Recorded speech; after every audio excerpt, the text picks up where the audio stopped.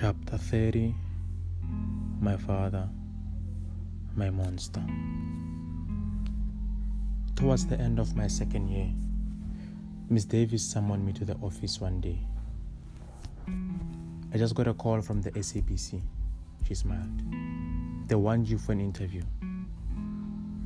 I had written to the South African Broadcasting Corporation applying for a holiday work at the end of the year. A few days later, after the interview, I got a call. I had my holiday job. I paced around in a state of ecstasy. For years, I had wanted to be a radio journalist. I had convinced myself that I was born to it. Now I was close to realizing my dream. I spent the first day working with one of the experienced journalists. That afternoon, he took me into the studio and introduced me to his colleagues, who were in the midst of a current affairs show at Ukhozi FM. The news presenter glanced up, shook my hand and asked me to sit opposite him and put on the headphones. Instantly, I realized I was about to go live on radio. I was so nervous that the microphone in front of me seemed like a boulder. So the young boy is now working in radio. He goes on further to say, I took his invitation very seriously. Within days, I had become a co-presenter on his show. It took me no time to learn to read current affairs scripts live in the studio without any problem. I also went out on stories and reported for different CBC radio stations. It was such an exciting time. Sometimes I looked in the mirror and reminded myself that I wasn't dreaming. This was real. I had achieved my goal. But at the same time, I was worried. It seemed such a privilege to be talking to millions of people every day. Part of me didn't feel worthy of such a privilege. So the young boy is now in station, talking to millions and millions of people, and he says, I was worried. Part of me didn't feel worthy of such a privilege. And to some extent, I can relate to this. In one of her writings, Marianne Williamson says, our deepest fear is not that we are inadequate, but that we are powerful beyond measures. And in part of the poem, she rapporteurs to say, sometimes it's our greatness that most frightens us. I remember a time when I was called by someone to come and give a presentation. He had a youth empowerment program, and he asked for my presence to come and share some of my knowledge in regard to youth empowerment, be it business or whatever I was doing at that given moment in my career. I felt honored, but going to the presentation, I began to question, why would someone like me give a presentation to these young people? I don't have anything worthy to show for my toil. I don't have anything that they can see that he is indeed the right person to give this empowerment talk. And so part of the struggle as humans is that sometimes we don't feel worthy to be in certain spaces. We begin to question our abilities to say, but if I'm such a person from such a place, from such a background, how can I even begin to be in this place? How can I even begin to compete with people in this space? Because sometimes we are not fully aware that within us there's much more power than we can even begin to comprehend or contemplate. So part of the struggle when we get ahead is self-doubt. Most of us doubt ourselves as we begin to ascend the ladder of success, and it's perfectly normal. He goes on to say, part of me didn't feel worthy of such a privilege. My upbringing had taught me not to be such excited, such success. I didn't feel I deserved it. I kept thinking I'd gone too high too fast. I was scared I'd come down crashing and my live stream would be snatched away. But then luckily this was a 2-month internship, and Before he knew it, he was back to campus, back for registration for the following year. Registration commences and he registers and attends class. Graduation day came.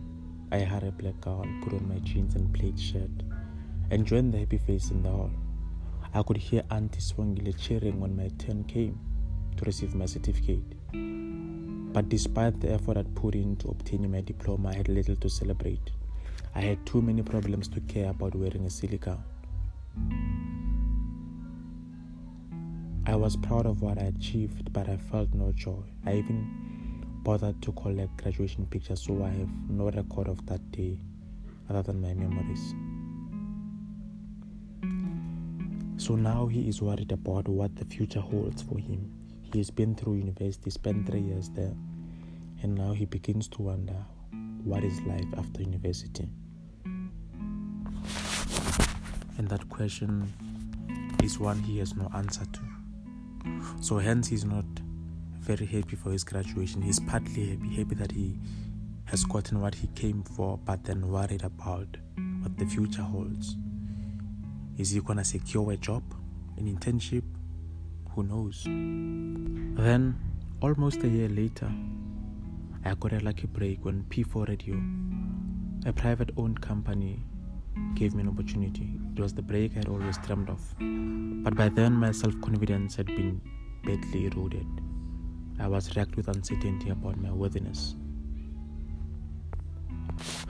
But finally, he gets his lucky break and secures a job at one of the private-owned companies.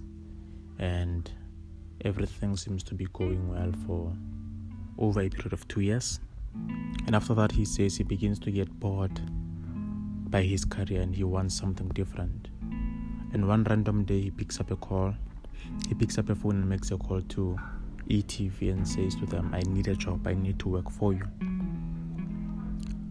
A few days later, he receives an email from one of the leaders of ETV to say, come in. And when he gets there, he thinks he's going there for an interview, but when he gets there, the guy says to him, you see that pile of files there? It's a pile of CVs. I am not going to hire any of them. I want you to work here because I've seen you on several occasions doing your work and I was impressed. I'm not sure why it never occurred to my mind to give you a job back then, but then, yes, you are hired. Now his confidence has hit the roof. Watching myself reporting on the evening bulletin on television was one of my proudest moments in my life.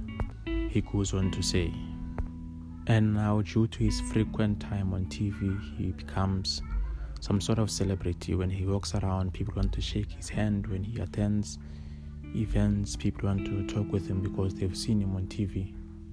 And he takes time to get used to this new fame of his.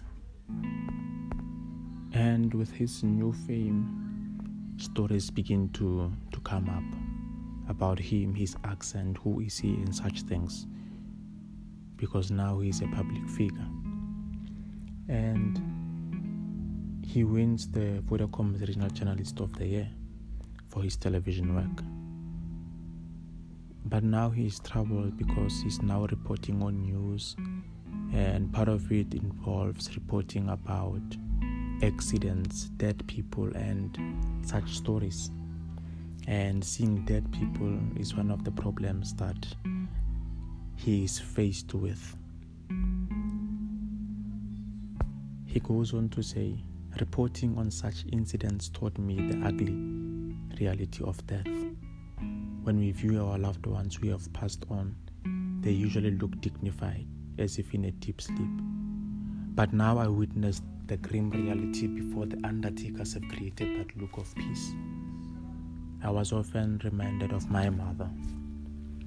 I wondered how she had been found and what had gone through the minds of those who found her. Did it affect them? I had no answers. I knew so little about what actually happened. Despite the grisly side, I loved my job.